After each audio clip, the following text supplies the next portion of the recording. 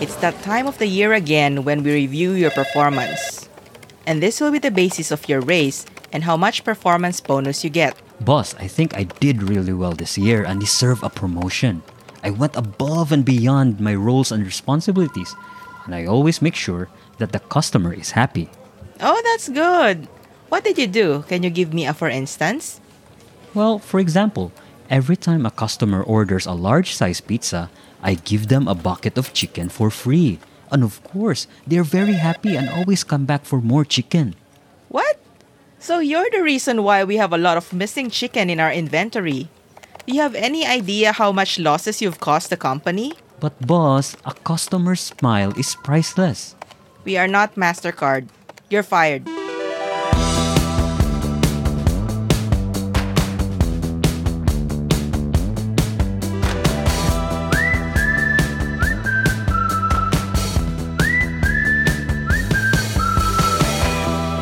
Hello everyone! Welcome to the 66th episode of Banana Q Podcast. It's December, which is usually the time of year when your boss would sit you down and tell you how you did during the year. Let you know whether you're getting a bonus or a promotion.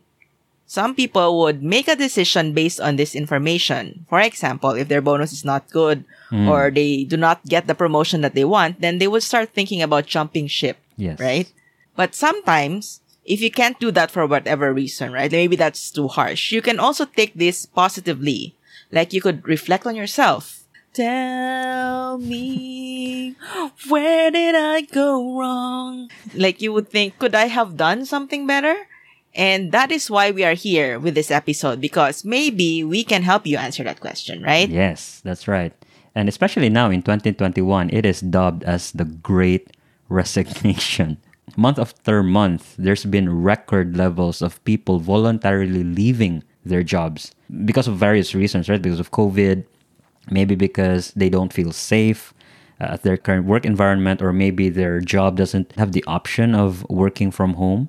So it does put you in a lot of risk of contracting the disease. So just from May through September of this year, in that time period of how many months? 4 months, 20.2 million workers left their employers in the US. Whoa. Yeah, that's a lot of people. And a lot of that 20.2 million come from the leisure and hospitality sector, which is exactly the service sector that's mostly frontlining the service staff or fronting the business, which puts them at a greater risk of contracting the disease. But to be honest, there's more to that as well, because if you think about it, the economy is showing signs that it is doing well, like S&P 500. Look at the equity markets. Everything is green. Everything looks happy. But if you look at the service sector, not a lot of people are experiencing that green, right? Yeah. We didn't really feel an increase in salary. Our salaries have stayed the same. And that's why people have felt that, you know what, this life is unfair. Only the capitalists, the stockholders are making the money, but minimum wages are still the same. So, you know what? I'm better off looking for another job. So yeah, that's why there's a lot of people voluntarily leaving their job, looking for another. I see. And you know what? A lot of people as well left their jobs without a replacement because they're just so sick of the situation that they don't have enough money to kind of adapt to the new normal that this pandemic has posed to us, right? So the lifestyle obviously has to change. The way we commute has obviously changed, but there was no change in the benefits that some people received from their workplace. And that is why they just resigned without anything in replacement. They just got sick of all of it. Yeah, not sick of COVID, but sick of the work situation. So let's move on to career tips, since that's what we're supposed to be talking about, right? And the very first tip won't come from us, but from Harvey Specter, who is a character from the TV show called Suits. So let me play a clip from Season 1, Episode 3. Does any of this matter? You see that guy over there by the fax? Take a good look. He's never gonna make partner. Okay, let me guess, because he threw a lousy rookie dinner. No, because he doesn't get it. Get what? He doesn't get that doing good work isn't the whole job. Part of getting it is that things like the dinner actually matter, even when you don't think they do. Look, you were giving me shit this morning because I come and go when I want to. You know why I can do that? because when I got here, I dominated. They thought I worked 100 hours a day. Now, no matter what time I get in, nobody questions my ability to get the job done. Get it through your head. First impressions last.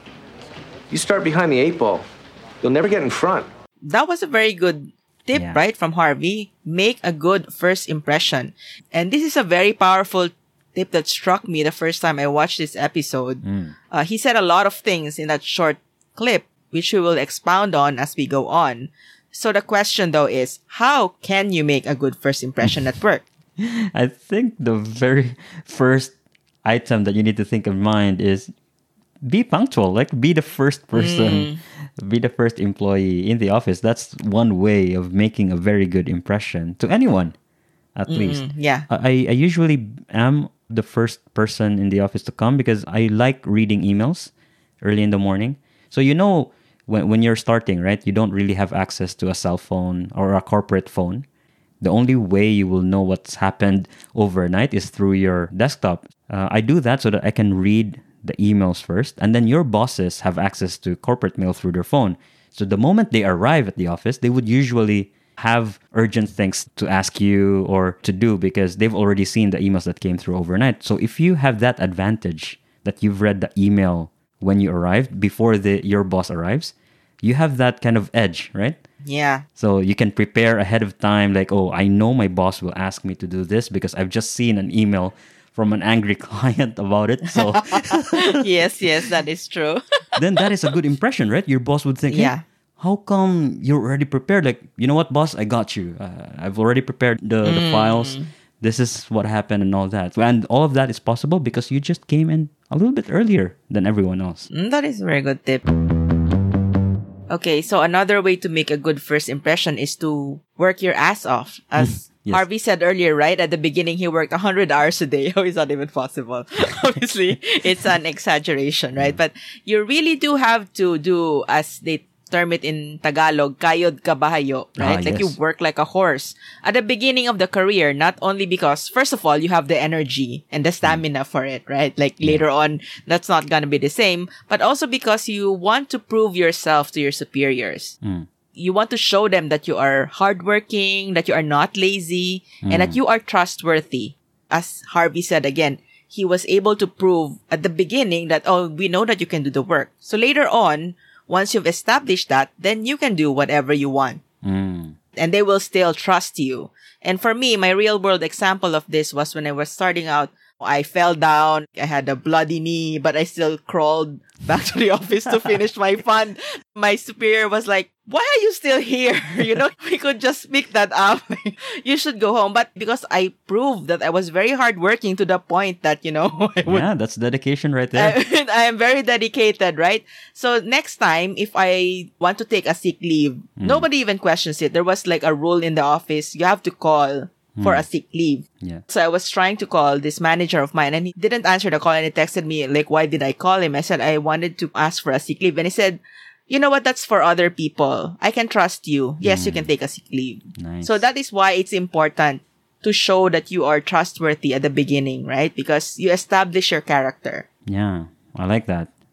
And when you mentioned that starting up, we have a lot of energy, that's because also that when we are starting, we have very high in human capital, right? We are young, we can do whatever. And it's also the opposite of our financial capital. We are Yes. so low. We don't have money yet. We don't have accumulated wealth. But as you move along, your human capital goes down.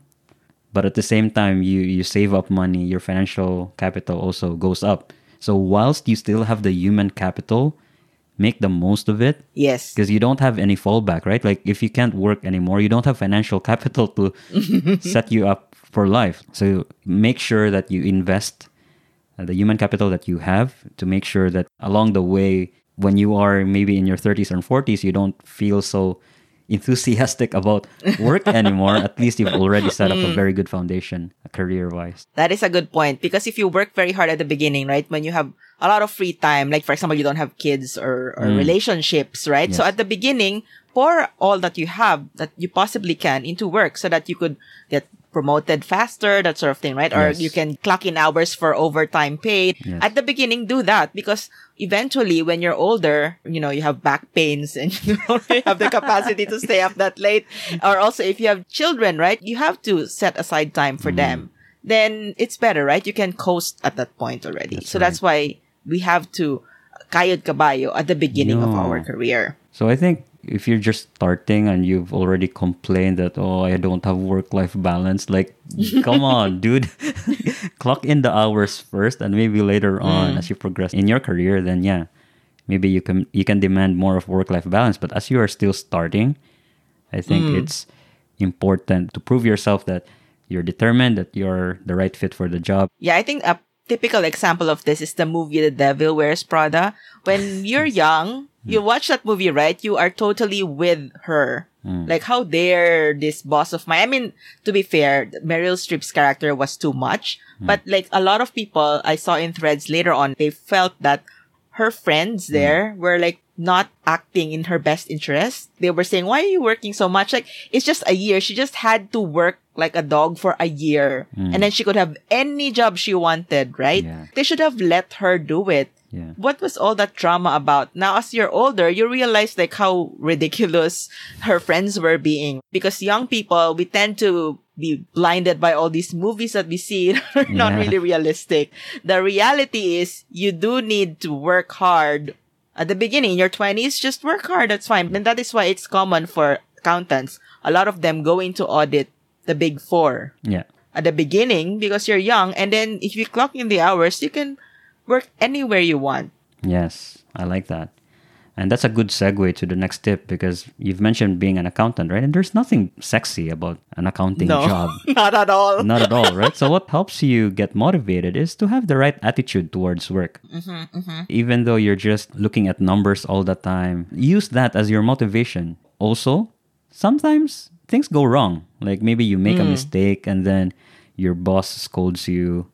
It's normal. Like even though it sounds bad, like you probably get depressed for 5 minutes, just shrug it off. It's not in your job description that, you need to be resilient and all that, but I think it's a given. Yep. Like you are measured not by how perfect you are or you don't make a mistake, but on how you react to the times that you've fallen down.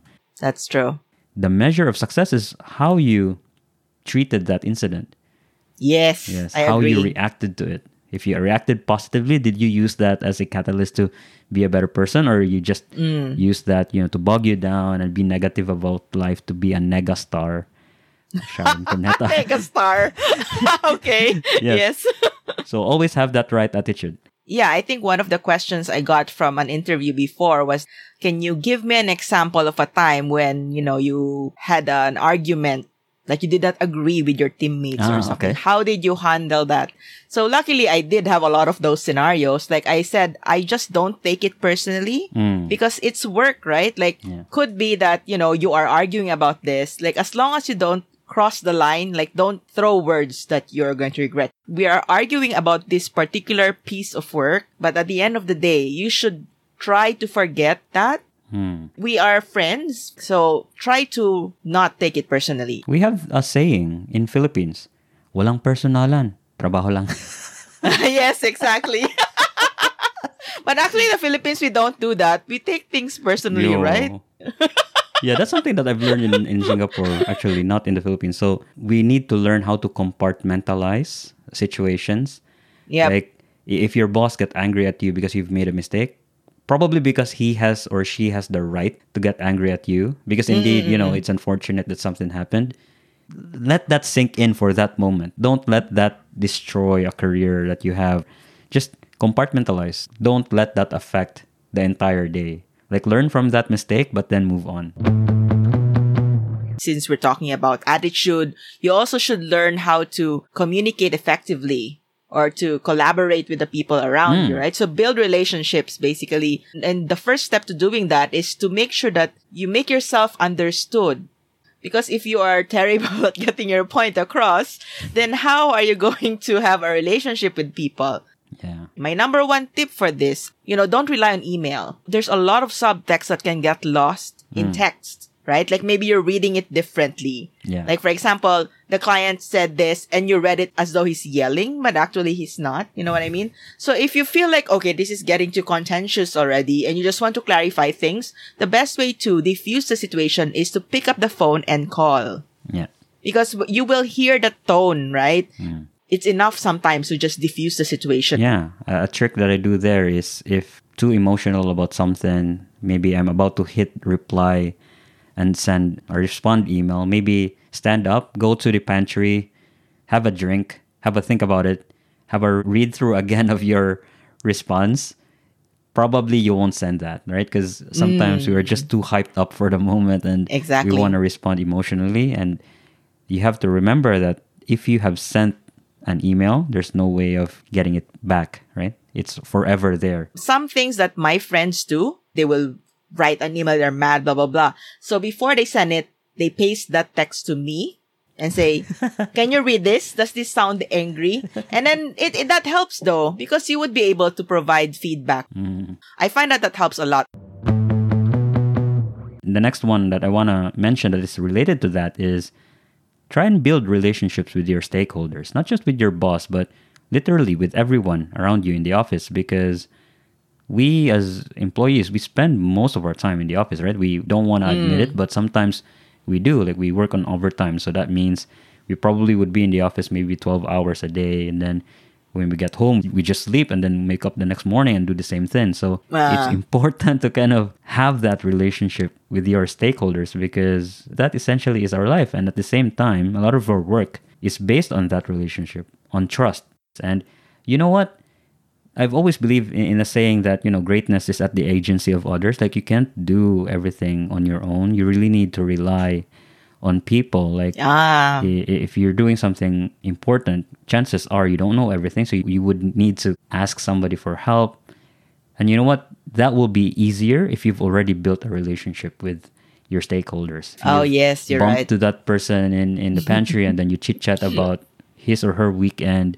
You know what? Asking for a favor with that person gets a lot easier compared to just like, oh, he's calling again. I'm pretty sure he's going to ask for a work thing. So it's like, so You have so a point, lame. yes. Maybe people are avoiding your calls because of that, right? Yes, you're right. That is a very good point. For example, my job involves talking to pretty high stakes stakeholders, managing directors, senior vice presidents, and up.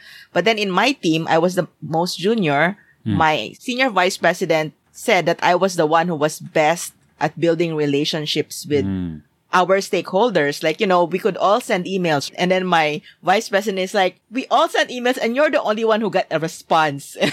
I'm the one who like has to follow up because I'm the one with a good relationship. And how did I do that? As you said, right? The small things, for example, I'm asking for data from all the different department heads. And then they come back and he's the first one. So I said, oh, congratulations, you're the first one. Here's a star for you. For some people, they wouldn't think that like, he's a senior vice president. Why would you say? But he was so happy about it that he replied like, yes, I have a star. Because these people, they are people, right? Yeah. Like sometimes you'd be scared of the fact that they are like some big shot guy, but they do still have a sense of humor. Of course, you pick how to create a joke, right? Like, of course, you suss out these people. He seems like he has a sense of humor. And then you know when you can crack a joke, who you can crack a joke to, right? If it's a very serious guy, obviously you don't do that. I'm usually good at judging people.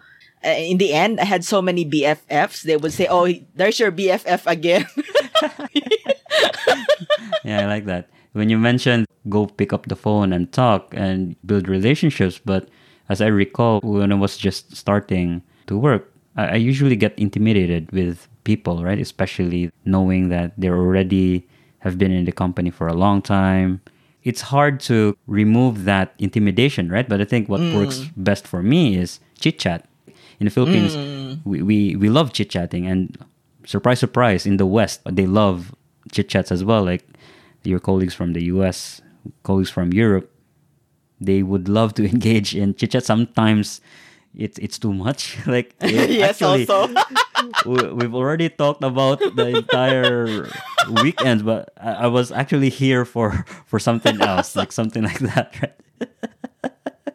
Yeah. But I think the important thing on these chit chats is you need to remember them. Yes, definitely. Like I noticed if you remember like a small point, even like for example, they mentioned they have a child, they mentioned the child's name, make a note somewhere about the child's name. Yeah. And if you mention that next time, you're gold. Yeah. You will have a really good relationship with those people, I promise you. Yeah, I like that. And starting small, chit chats, remembering the details, as you've said, I think really builds that relationship. And yeah, it's a very wonderful tip.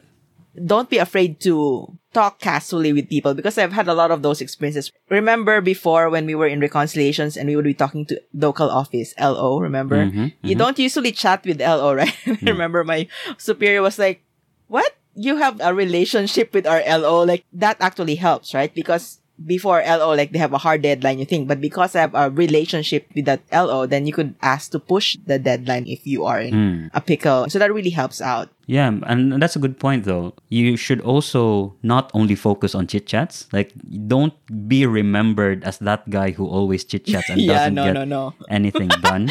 Like, use chit chat as a lubricant to conversations, but at the end of the day, you still need to do your job. Like, use that to propel you to doing your job effectively, not just chit chat and then stop. That would be a very weird label. Oh, here's the guy again, chit chat. Then nothing gets done. Yeah, the talkative guy. Yeah, sorry, we should clarify. That is a good point. Thank you for pointing that out. There's an offshoot to building relationships, right? Because there's something called office politics, and it is very real, right? So there's good relationships, but there's also like bad relationships, right? When you start off, you are very idealistic. You think that you will just work, and then that's it. The best person is gonna win. It's not like that. If you watch Survivor, one of the first people to go, she was saying she was very idealistic. She was thinking the best survivor is gonna win. But in the end, it wasn't that, right? The ones who won were the ones who were thinking tactically.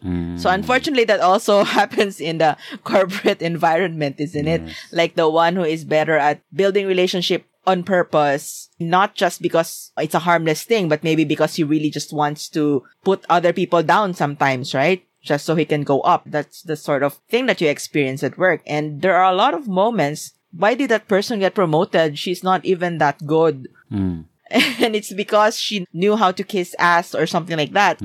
Aside from that, there's these toxic relationships that happen, right? For example, one department head hates this other department head, and then it becomes more difficult to get things done, right? Yeah. So that's part of politics, isn't it? Yeah. So those are the things that unfortunately exists in the workplace and make things harder. Yeah, definitely. Because if you imagine, there are a lot of people in a company, right? Like for my current company, for instance, we serve in like 130 countries, and we have like more than 83,000 people all over the world. And there's no way that there's no bureaucracy inside the company, right? There's a lot of people, and the structure itself, there's an intrinsic bias towards creating a structure that has a lot of loopholes, and you've mentioned a few of them. And that's because, nobody's perfect. There's a lot of you in one company, and that's why it's so hard to navigate in that. And one way to somehow cope with that is accept the fact that there is politics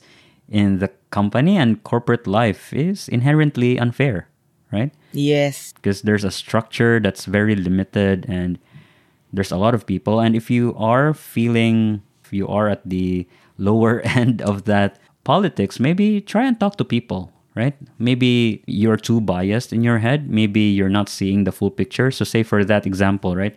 You mentioned that maybe that person is not so fit for the promotion. Then maybe you're not seeing the entire picture. Then maybe if you talk to other people, then maybe that person has a working relationship with that newly promoted person. Maybe there are justification to that move. So maybe everything is just in your mind. All the conspiracy theories is just in your mind. So maybe try and talk to people to shed some light on the truth. Maybe all you need to do is change your mindset. You're thinking too negatively about the company. But you know what? Sometimes bureaucracy needs to be done just so there is order to the chaos that corporate life brings, right? There's a lot of people, and that is why when you mentioned bosses talking to other bosses, and that is why there are favors that needs to be done, because that's essentially how it works. So if that's not for you, then maybe you won't last long in the corporate environment. If you really want to work there, because what? Of course, you need money. That's the first reason why you have a job, right? Then you have to learn how to drown out the noise or to just, deal with it in your own way, like compartmentalize as well. But that's not to blanket everything is okay, right? If you really feel that there is something unfair that's being done, then maybe talk to somebody within the company that is in charge of looking at compliance issues, if there are unfair advantages, if there are discriminatory practices that's being done, be it by your boss or by your colleagues, then talk to somebody in your company that is in charge of that, because sometimes your hunch may be right and some actions are needed.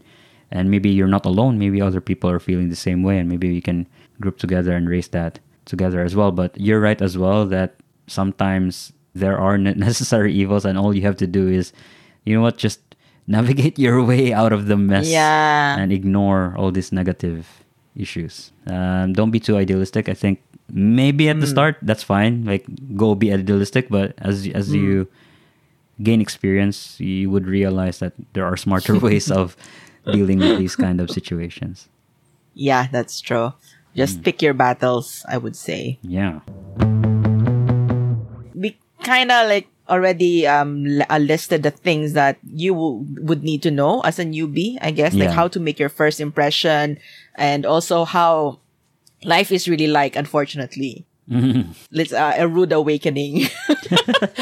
So you're now mid-career. So, how do you get to the next level, basically, if you want to get there? So maybe that's what we could talk about next, right? So I would say first is to be confident. In episode 26, what challenges do women face and how can we fight them? I mentioned there that it was mentioned in a book by the COO of Facebook that confidence is actually an issue, or lack of confidence rather, is an issue that is more common among women. Like, for example, one of my friends recently got offered a promotion and she did not want to accept it. And her reasoning was she didn't feel that she could do it. So, of course, I had to rally behind her and say, no, that's not true. You just think that an AVP position is scary. It's really not as scary as you seem to think it is. And anyway, I'm sure you can do all that. And you're not going to get offered that position if your bosses think that you cannot handle it, right? Apparently, that's the sort of thing that is more common with women. I think men usually don't turn down promotions. They usually are the ones asking for it. Yep. Whereas women are like, oh, I don't think I'm ready, blah, blah, blah. So this is a very common thing, not just with her, but I have had other friends and me personally. You shouldn't be that way. Basically, you should be more confident in yourself because sometimes that's all in your head. You just think you can't do it, but you actually can. Yeah. So I managed to convince my friend to accept the promotion because I was saying that, first of all, she deserves it. And second of all, you're going to be asked to do those things anyway. So might as well get paid for it, right? Yeah, and that's actually a tip that I heard from somebody else before. So I just passed it along to her. So in the end, yes, she is taking the promotion. Nice. And don't fall into the trap that if you get promoted, all of a sudden, all of the blame, if something goes wrong, will go to you, right? Like, you're still part of the team. Like, you're not doing it alone. You being promoted doesn't necessarily mean that overnight your responsibilities exponentially grow. No, it doesn't work that way. It's a gradual change. You get more and more responsibilities. But yeah, welcome that change. And eventually, that's the only way to grow inside a company, right? Having more responsibilities. And the best part is getting paid for it. Yes, exactly. And as we said, right, that's the perks of working hard while you were young, because eventually you will get promoted, get paid more. And this next tip is kind of related to being confident because it's one way of gaining confidence, and that is knowing why. Like, you're tasked to do things. You need to know why are you doing it. Like, you need to put purpose on whatever it is that you're doing. I remember my first job, it was very mundane, like just collating data, using Excel day in, day out, creating reports, but not necessarily knowing why I'm doing it. Like, who's reading all these reports? Yes, exactly. What is it that they're using this report for? So I don't really have that sense. Like, I'm just doing it just because I was told to do it.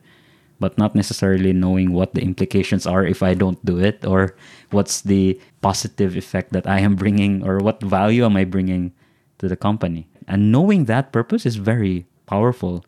It gives me confidence that, hey, I am a part of this company. Yes. If I stop, everything stops or something. No, that's probably an exaggeration, but Okay. it's part of giving confidence to yourself. Like Yes. your pep talk when you're in front of the mirror, you're preparing for work, like, hey, I'm adding a lot of value for the company. So that's how you gain more confidence. And you know what? Knowing the purpose also makes your job worthwhile. We mentioned in our midlife crisis episode that sometimes you wake up and then, it's work again. Like you don't have that motivation to get up. Everything feels like a chore. And you know what? Knowing why you're doing your job gives you that caffeine kick better than your coffee, right? I think. Maybe not. I still need coffee. Okay.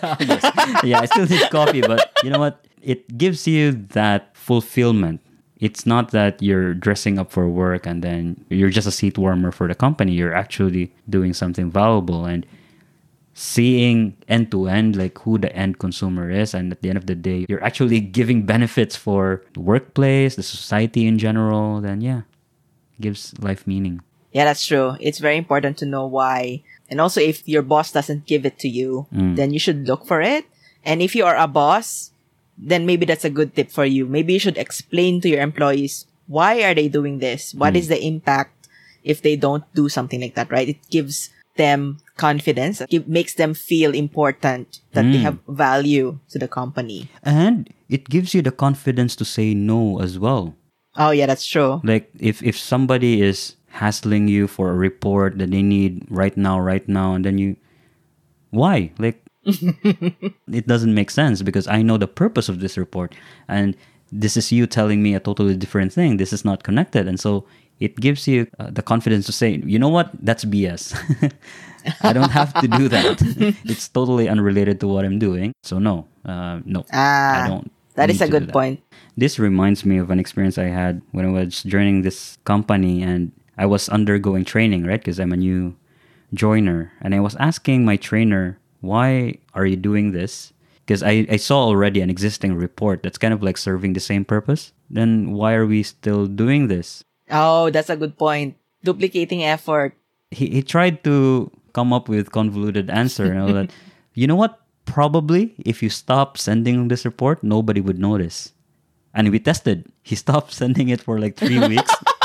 Nobody did notice because there is already an existing new report that's automated. And probably a better and more accurate picture as well because it's using the newer logic that our new system is using. So he was already sending a redundant report. And you know what? He's been spending a lot of time preparing that report. And that's why he was trying to pass it to me because I'm the newbie and I should be staying up late and preparing for that report. And you know what? I didn't have to do it. You didn't have to do it. Nobody has to do it. It's no longer serving its purpose. Yeah, that is important. It is rather important, yeah. So since you mentioned automated report, that's one thing that we also want to talk about, which is to automate where you can. That means, don't just be happy to do the same thing. Improve your work, right? When I was younger, I was actually allergic to the term process improvement, but now I'm really big on that. I was talking to, someone like me, a bit older in the company earlier. And we were just talking about this. Like, we're talking about people, right? Like, oh, this person would rather do this thing manually. I already told her to try to figure out how to improve it, but she never did anything. But the thing is, I said, some people, they just would rather focus on the now. Because they know that if I have to automate this, I need to allot, 2-3 hours to figure out how to write the macro, or if you do that, or maybe if you're using Power BI, which is what I usually use, it takes time, right? To analyze, like, how do I make this do that sort of thing. So it does take time at the beginning, right? Yeah. But in the future, that job that usually takes you, like, let's say 30 minutes per instance would now just take 5 minutes, right? If you had only taken 1 hour at the beginning, that's gonna save you like 30 minutes per day. Yeah. You should find a way to automate things, and then that will improve your work, right? And it will improve the capacity of the team because now since you're only doing this for a small amount of time compared to before, then you can take on more work, right?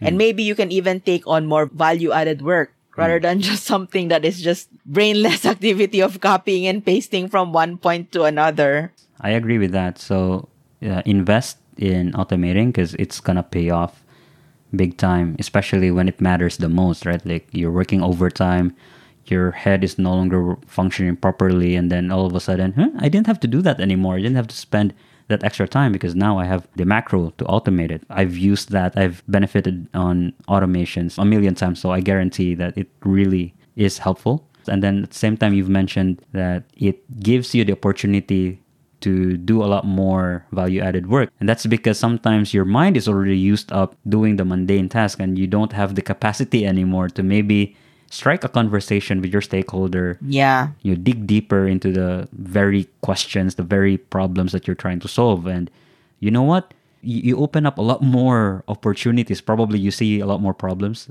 which is a side effect as well. Like the more problems you fix, the more problems you see. That's something. But at least you're not stuck into something trivial. You're already exploring, asking bigger questions. And that's one way of expanding your network as well, because maybe you've faced a problem that only a head of development team or head of IT could answer. And they were like, somebody has recognized a problem that we thought we are the only ones who knows about it. So it does expand your horizon. So yeah, I'm a big believer of automation. And at the same time, it's more accurate as well. Like, can you imagine, like, without Excel, if you need to type manually everything, it's prone to errors. And yeah, automation is like guaranteed more accurate. And you know what? If it does not solve all your problems, if something does go wrong, don't BS your way out of that problem. Yeah. Before, earlier in my career, I always try to sneakily not admit any mistakes and try to sugarcoat it to anyone, to the clients, to my bosses. But you know what? Honesty is still the best policy. Sooner or later, that mistake will be uncovered, and when people knew that you were trying to hide it, it'll be a very bad reflection of the kind of person you are. So don't cover it up. Just admit that, hey, something wrong happened, but come up also with a solution ahead. But also, I'm not saying that, I'm gonna wait until next week to say it until I come up with the solution. No, like, especially if it involves financial impact to anyone, to clients, to the company, like, be upfront about it.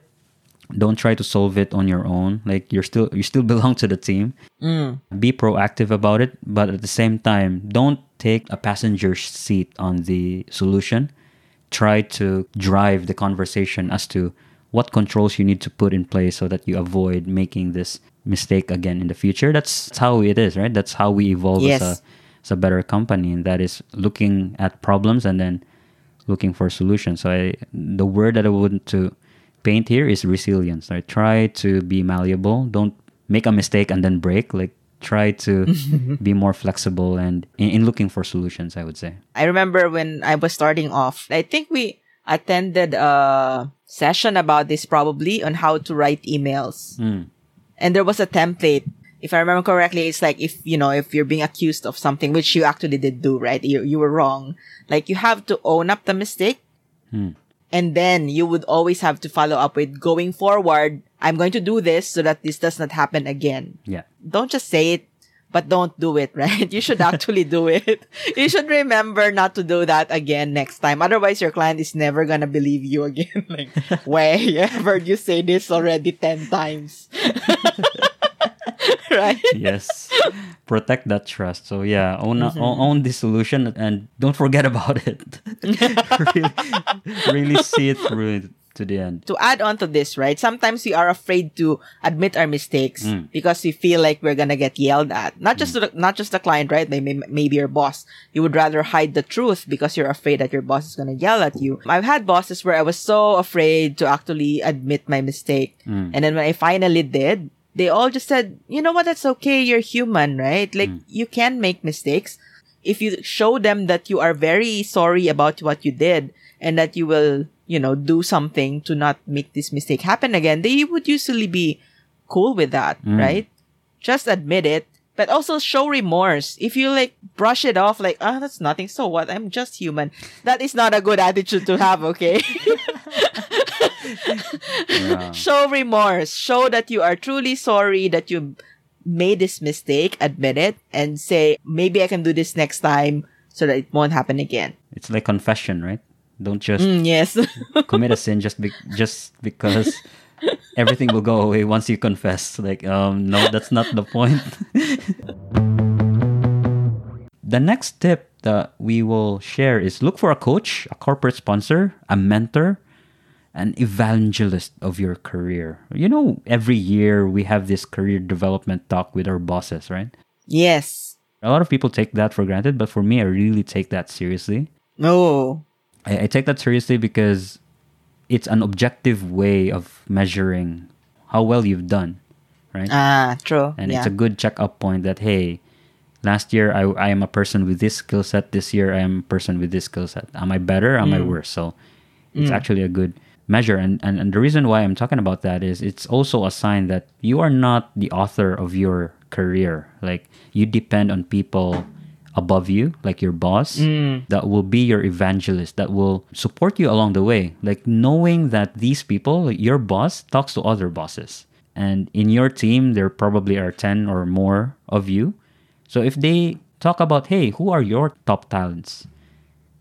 Then you ask yourself, am I the first person my boss is gonna bring up? What are the things that I'm good at, what I'm better at with my colleagues that would probably shine to conversations? Like, you have to make sure you have that person, you have a boss, or you have, even if it's not your boss, be it a person from another team, but for as long as that person is kind of like part of the C-suite, part of the discussions about talent growth, talent retention, mobility, make sure you have that person. That's one of the career advice that I asked from a friend before, that, hey, I'm considering going for an MBA. Is the time and the money investment worth it, right? Because if you go MBA, you probably need to stop what you're doing for 2 years, and also at the same time, it costs a lot of money. But then he was like, do you have a fruitful career already? What I mean by that is, do you have somebody in your company looking after your career? And if the answer is yes, then probably MBA is not a worthwhile investment, because you're risking everything, right? Like, you're letting go a career that you have somebody already looking after your development. Like, what's the point of an MBA if you already have an evangelist in your company? Chances are that the time lost and the money you spend on a school probably doesn't pay off the opportunities that you've lost. Now, let's just go back to what Harvey Specter said earlier, right? Where he said, doing good work is not the whole job. So I think I alluded earlier, like, to the TV show Survivor, right? Wherein you think that that's what work is going to be about. Like, there are going to be 10 batchmates. The most brilliant one is going to be the first to get promoted. That's not how it works. Even Yes. if you do the best job, that's not all there is. If you do a good job, but you don't tell anyone about it, then how is your boss's boss going to know? I'm sorry, but the tribe has spoken. Yeah. Exactly. So, unfortunately, I didn't really know this. Nobody told me that this was supposed to be how it worked. So that's why it took me a really long time to get promoted before, because I didn't know that you had to ask for a promotion if you wanted one. So I was like, just feeling terrible. Like, why am I not promoted? I had a very good rating. All along, maybe they thought I didn't want a promotion. Again, this depends on the boss, because some bosses take the initiative to just ask you. Like, for example, my friend, right? She was asked. But there are bosses who, like, if all of you are brilliant in the team, for example, the one who asked for it, they're going to be the ones to get promoted, right? Like, why would it be given to you? Unless it's like a team structure wherein there's like a supervisor that needs to look after other people. But if you are like in my previous team where it was a pretty flat structure, even if you got promoted, you would be essentially doing the same thing, but just you have the higher pay and also the better title.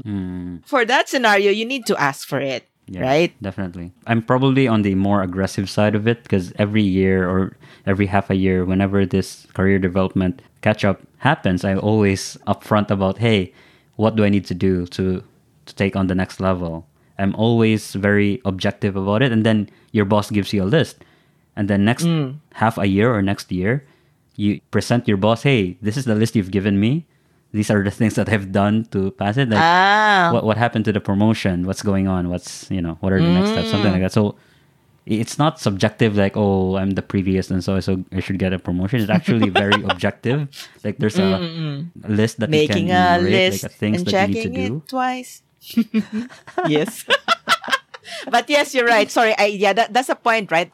I wish somebody had told me that earlier on in my career, because maybe I didn't have a mentor or evangelist, or I just never talked about these things with my friends before. Like, we were friends and we were not really talking about these things before. Right? We were always talking about other nonsensical things on the face of the earth. Yeah, we're just drinking back then. We should have talked about this. I didn't know that. The only reason why I realized this was I was in this International Women's Day forum. My ex-boss was one of the speakers, and she talked about this. Oh, she also experienced this exact same thing. She said she felt bad. She was not promoted.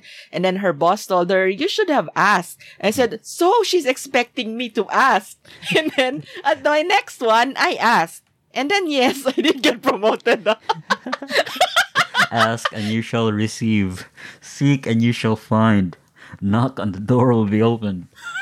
We don't want you to go in there expecting that if you ask and you would immediately get it. As Ray said, you need to check off the things in the list. And also it's dependent on a lot of things, right? Like maybe there are other people in the pipeline who asked before you, that sort of thing. And also the powers that be need to approve, right? The budget, do they have enough money for that, blah, blah, blah. So I didn't immediately get that promotion at the year end, because usually you get the appraisal session and then year end, right? Most promotions happen at the end of the year. Is that the same for your companies? Yeah. So I did not expect a promotion in mid-year, right? And then what happened was my director from New York flew to Singapore for her annual business trip. And then she usually holds this session, one-on-one session with each one of us. Actually, it's two-on-one because it's her and our senior vice president and then you. And then you just talk informally, what do you want? We were downstairs at the cafe and then we went up to the 5th floor, which was where my senior vice president's office was. And when we got in there, surprise! There was a board. There was my name, congratulations, Heidi. And then there was like a lot of random Tagalog words. Like my teammates had written all the Tagalog words they know, like even utut and like pare. So what is the connection? And pestica, huh? like they just randomly put all the words there. And I said, what's going on? And then my director, right, she told me to stand beside the board. And then she asked the other guy who had decorated the board, so that's Gohao, right? So she asked him also to stand beside the board. And then she said, congratulations, the two of you are getting promoted. And then I was like, oh my God, like I didn't expect this. But then Gohao was even more surprised because he had just spent 30 minutes decorating the board as a surprise for me. I didn't know he was also getting promoted. So they had pranked him. And then like my other teammate, Yan Ming, he wrote under my name and Gohao. Gohao probably was thinking, how come he's getting a promotion whereas I'm stuck? Well, that was a good prank. Because he's the prankster in the group. So it's like everybody's just getting back at him Payback. for all these pranks. Yeah. But that is my most memorable promotion nice. ever. And then our last tip is know your worth. Negotiate your salary. Do you do that, Dee? I'm terrible at this. Can you please give me tips? How actually do you negotiate Well, salary? it's unfortunate, right, that most companies have this policy that you should not talk about your salary with your colleagues, right? Because it's one way for them to manipulate, or I would say control people asking for salary raises, right? Yes. But if you feel that you've deserved that salary increase or you deserve that promotion, but then the company keeps telling you, oh, we're in a tight budget, there are no open positions, times are hard, we need to tighten our belt. You know what? Probably it's time to also look for benchmarks outside of the company. So Oh, okay. try and talk to people. Schedule interviews, like apply for opportunities outside of your company, not thinking that immediately you would leave your job. Like, don't let your boss know that you're applying for other jobs. Just fish for conversations from recruiters, because recruiters know the market. They know what's in, what's out, how much people are getting paid. So have that conversation. And then once you have a solid offer from another company, tell your boss, hey boss, I know we've talked about that promotion that's been stalled. I have a solid offer from another company and they're offering me this amount of money, which is like very different from my current round salary. So I am inclined to accept the offer because of this and that and that. So you offer reasons, right? Oh, it's a good move for me because I'll be exposed to another type of work. It's a good expansion of my network, and at the same time, I'm getting paid more. And if your boss really recognizes your effort, your value for the company, chances are they will counter offer you. They would probably give you, hey, you know what? That amount of money, we can afford that. It's a win-win, right? Because you're able to have that conversation with your boss with a proper backup. Like you really have market data that I am worth this much, because literally somebody's offering to pay me this money. So I am worth this much. Okay. If your boss will say, you know what, we really can't do that, so they would let you go. And at least you're not burning any bridge. It's an open and honest conversation about yourself. Maybe you have more responsibilities. You just became a father, or you just entered into a mortgage and now you need to pay the bank for higher interest. Whatever the case may be honest and open about it with your boss to negotiate your salary. Because at the end of the day, your salary, it's probably just a tiny speck of the expense of the entire firm. Yes. Right? And it might be more difficult for them anyway to find a replacement. And that's going to take also like more money in effect, because like, when you have a new hire, he's going to be a negative headcount for the first few months, right? Yeah. And if you're the author of a lot of automation macros, and if people look up to you, because once you leave, there are negative logistical issues with the macros. And second is it gives kind of a negative aura or morale of the company, or your colleagues would be very low because, hey, Ray is the most dedicated person. Why did he leave us? So to avoid that, chances are your company would want to retain you. But it doesn't work for everyone, especially if you're just the chit-chatty guy that doesn't get the work done.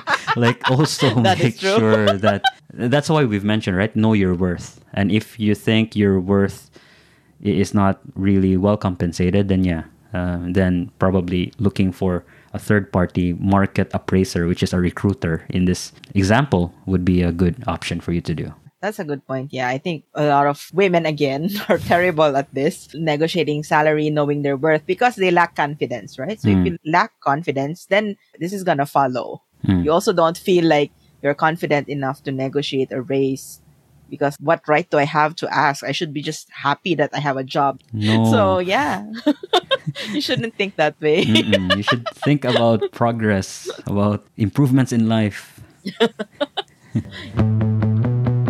To close this, we would like to say that even though we did say at the beginning, right, that we should work hard and all that, I think work-life balance is also important. So, like, obviously, if you work hard, but don't do it to the point that you are not even sleeping anymore, like, work is not really everything. Don't sell your soul or your health for it, right? A bit of OT is okay, especially if you're young. That's fine, but leave some time also for your relationships outside of work, right? And also for your hobbies, which you mentioned in a former episode, right? Because they are going to improve your life. You don't just work.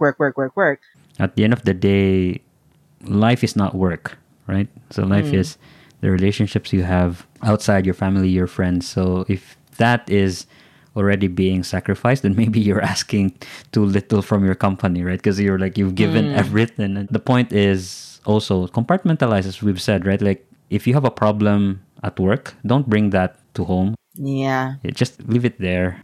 Be more engaged with your relationships outside, because that's typically what happens, right? Like if you're so focused and too overworked, and chances are you shut down everything that's what's more important, which is your friends and family. So do that. Don't sell your soul. I like that.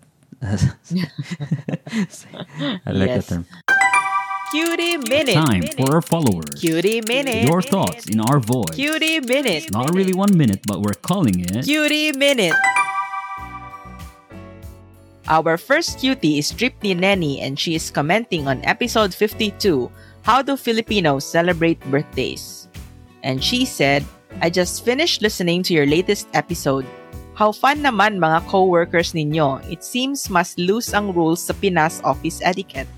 Haha, a co-worker kissing someone on the cheek could definitely be grounds for harassment. Lol. That's true. Right? Oh my God. Yes, I think so. Yeah, there's definitely more loose in the Philippines. And then she continues, I love your ideas of ideal birthday celebration.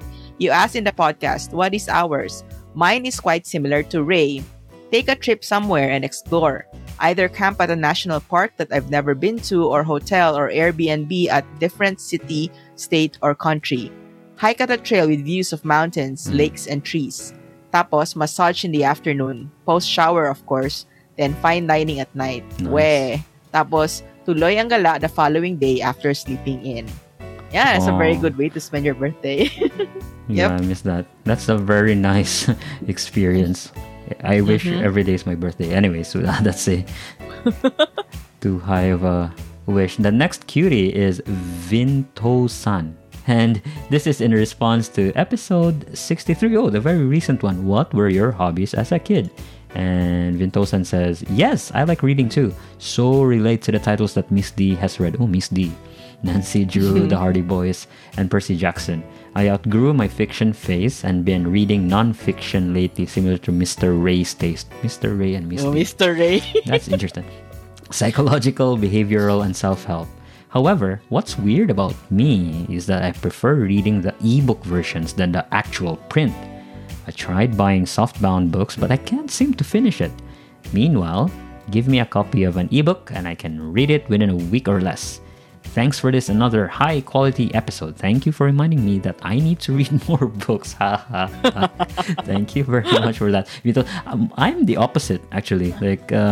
I tried reading through an ebook, but I still prefer having the actual physical book. Probably it depends on the situation. Like reading at night, I prefer ebook because obviously it has the light. I don't have to have Okay, got it. anything other than my Kindle open. But traveling outdoors, even though it's bulkier, I still prefer having the actual physical book. Oh, okay. I don't know why.